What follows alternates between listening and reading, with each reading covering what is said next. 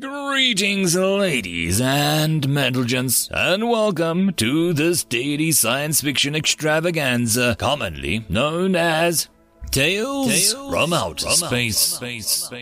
Taken from the subreddit HFY. All the relevant links will be down below. And, as always, I hope that you enjoy. And if you do, please consider supporting the channel. On to the science fiction. Story number 1. A poor choice of words, written by You Sure I'm Not a Robot? What are these things? We've been here for weeks. Bastards killed me twice. Do you know how long that's going to take to pay back? Frickers are charging me for the gear I was wearing. The bunker murmured in sympathy. Many of them had watched their own battle pay disappear in the stupid war. This was supposed to be an easy win. Smash down the humans, take their planet, and go off and leave for a few months. Instead, turns out the frickers knew that they were coming, and every hand was turned against them. They were fricking farmers. The Ormut Coalition had grown tired from the upstart human race gleefully colonizing worlds, planets long dismissed as useless by their betters, making others look inadequate as they quickly terraformed these disregarded worlds. Terraformed, a word that they despised, making another Earth, another source of infection. Action was needed, and they were asked to take it. The galactic community had enough. Well, the wealthy and the powerful anyway, the ones tired of humans and their stupid politics. Forces had been supplied, ships provided, a simple slapdown of an upstart race. A new human colony was selected, a pretext invented by the local border incident instigated. The colony was named Tranju, and it was barely beginning. A world of wild storms, lush forests, and water. So much water. Rivers, deltas, seas, and rain. So much rain. The humans had deemed this perfect and had set out to add to the human diaspora. The settlement was a typical human design, with communities of around 150 people in each village, set in a radius around the central resource hub.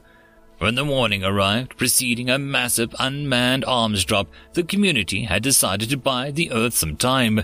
No one was under any illusions about what was about to happen.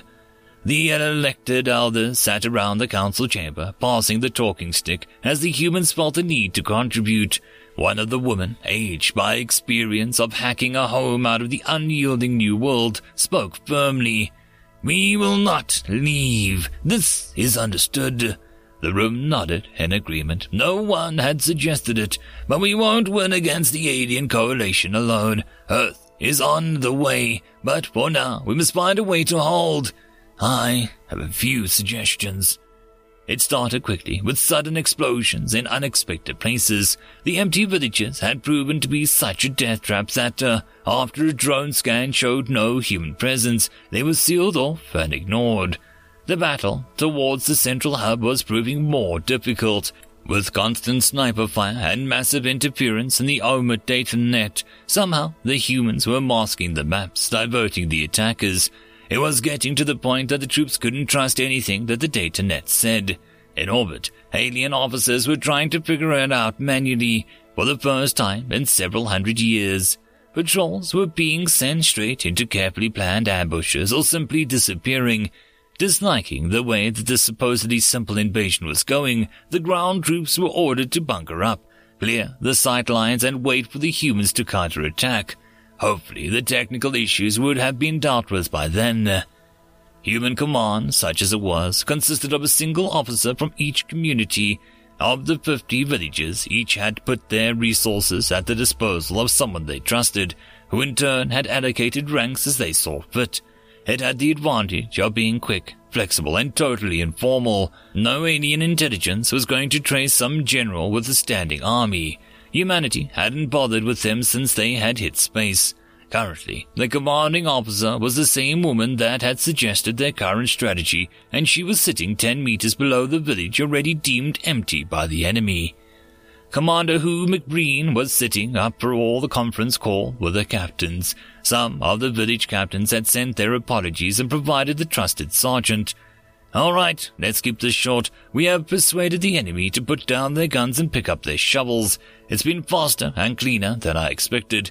Please continue collecting up their people. Killing them is not exactly pointless. But since they just get cloned and drop back into the fight and we don't push your luck. It is, however, expensive, and since they charge the troopers for the loss, really painful on every level. We want to inspire this sort of thinking in the enemy. One of the captains from one of the frontline villages from his name piped up. How many of these prickers are we going to hold on to? I have 70 of them buried with us, and they can each eat like a family of 4. Hal smiled in a humble brag. 70 prisoners was an amazing achievement, and the captain knew that. He was winding up his colleagues about his success. Good. Morale must still be high at the front. In a stern voice, not betraying her approval, she said, Captain, we have a duty of care. I will, however, ask you to inform the other captains about your tactics once the meeting is over. 70 enemies that couldn't clone out and returned. Excellent. At the end of the brief meeting, Hal was tallying up the captured. They had taken over 400 prisoners. They had lost permanently 97 of her people. Bitterly, she recognized that was a good result. The slow, the stupid, and the unlucky were gone. Hopefully, everyone left was better for it. Still, no one was here because they wanted to be a soldier. This was 100 dreams of new home dying under an alien sun. Disarmed and well-fed, the Ormond prisoners were being rallied by a gung-ho officer. You have a duty. We must escape or die trying. We cannot let these human barbers defeat us. It will stain your name for years. I need you to strangle the trooper beside you immediately and return to battle. Nobody moved, until a sergeant grabbed the officer by the neck and swiftly broke it. Looks like the coalition has a new hero. He stared at the men. I'm no traitor, but the humans killed me twice already. My pay is gone, and those prickers ain't getting my savings. I have a spawn to feed, and I'll kill anyone else that wants me to be a hero. Is that clear? He had read the room well. Most of the prisoners just carried on eating. Keeping the Ormet in their bunkers was a difficult process. The command overhead was constantly sending instructions, orders, and misinformation. The humans stayed in the tree lines, always disappearing when the airstrikes were called, always there, watching.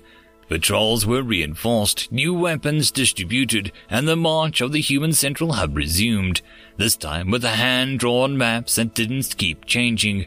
Resistance was met by new mortar squads, firing immediate and local death ahead of the troops. Finally, victory looked certain. Commander Howe addressed her captains, probably for the last time, unless this worked. My thanks to your contribution. No one will ever again invade a peaceful community like ours used to be, not without understanding the true cost. However, the price is yet to be paid on our side. They have secured their datanet. They have rearmed and are heading straight into the hub. Obviously, they have no understanding of humans, but, well, heavy artillery answers most questions. We have moved nearly all of our people back to the village bunkers, save for those who volunteered to remain in the Trojan hub. Now it is time for the rest of us. Leave your wounded to guard the prisoners. Everyone else has 2 hours to plan an attack. Take as many prisoners as possible. Disarm them and move on. Kill or wound if you have to. This is our home, alive or dead. In the orbit, the coalition was making a similar speech. The galaxy has watched us struggle. Our troops are finally on the path to victory. The humans will be defeated, and we will take this world as our trophy. No one bothered to point out that the world had been open to anyone for years before the humans took it. This was politics, not reality. The humans emerged from bunkers, descended in trees, and swam from shore. Hidden people, well behind enemy lines suddenly appearing and attacked. Those in command and supply, happily and a long way from the front lines of their determined troopers, were the first of them to meet them. The tech boys started feeding bull crap back to the fleet overhead, now with shiny new codes and aliens' own equipment. Happy days. There was no sniping, no booby traps. This was knives in the dark. All the Ormond bunkers emptied for the offensive were taken and destroyed. The humans disabled and disarmed the enemy, hoping a few of them were willing to suicide and returned, and then kept going. Each village was its own flying column. They moved fast and struck quickly. They weren't looking to hold land, simply inflict pain and move on. Finally, only the mass of the Ormond frontline troops lay ahead. By now, they were deeply suspicious. The better officers had put a solid force as their rear guard. The human hub was under heavy fire, what little remained of it after the orbiting ships had pounded it for weeks. Still, someone was there returning fire. A seriously unhappy officer was trying to coordinate the battle. What the frick are they doing? We hold orbit on this planet. We took the villages and they kept coming. We have taken the hub, so they are still shooting. When do these prickers give up? Do you have any idea how much this war has cost me? One of his troopers interrupted his self-pity. Sir, there's a human approaching with a banner. This is what they told us to watch for. It's surrender, I think. From behind the troopers, a small human was approaching with a piece of white cloth on a stick. Then she stopped, obviously waiting. Well, Sergeant, what do I do now? Asked the bemused officer. I think you make a banner and go talk to it. And we're not allowed to fire until you're finished. Last time I died, they explained it to me. He looked apologetic. I died of my wounds, so they were chatting to me for a while before I died properly. Well, make the banner and tell the men to shut up until I'm done. Hopefully, this is over. The Ormond officer felt ridiculous, walking back to the human with a silly piece of cloth on a stick. White cloth was rare on a battlefield, and he hoped the human didn't recognize where it came from. The human spoke first, nodding at the smoking debris of the hub. Well done, Commander. May I ask what you wanted it for? Ormond officer was confused. I'm here for your surrender. Your planet is taken. Put down your weapons immediately. Howe laughed. You know nothing of humanity. My mother was a Vietnamese and my father is Irish. Trust me, you haven't won anything. Everything behind me is ours. We have burned your bunkers. We hold your men as prisoners, and all your guns are pointing in the wrong direction. This is a flag of parley, not surrender. At least, not yet. I don't understand. What are you saying to me? Surrender! Howe stuck a flag in the ground. You fought your way into this hub, a hub we emptied weeks ago. We have destroyed everything behind you and blinded your ships, so either you fight your way somewhere else or you put down your guns. That's it. Simply stop shooting. Our fleets are on the way, and this is going to be bigger than this planet. My home. I need your parole, then this is over.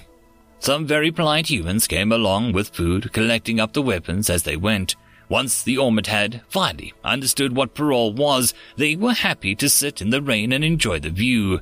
The human leader, a small human that seemed to scare everyone, including other humans, was walking through the troops smiling and chatting with everyone. The twice-killed sergeant stopped eating for a moment and asked the human serving him, Your leader, why is she so scary? What did she say that frightened Albar so much that we surrendered? The human laughed. He threatened to occupy her lands, smite her descendants, and crush her nations. A poor choice of words. She told him that her people had heard it all before, and he was in the front of her guns.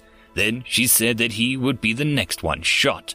He couldn't afford another regen, so that was that. As for us, never frick with a redhead with those genes. It never ends well. The human fleet never did turn up. A single diplomat ship arrived to negotiate a treaty that finally established all human colonies as legitimate. The Ormond coalition broke down into its parts and made their own peace. The human diaspora continued. End of story. And that, my friends, concludes this dose of science fiction fun. I hope that you enjoyed. And if you did, please don't forget to support the author from the link down below. But if you want to support this channel, there are links as well down below for you to help with. But the easiest way would be to share this video. And if you are so inclined, subscribe as well. I will see you all in the next episode, and I hope that you all have a fantastic time until then. Cheers.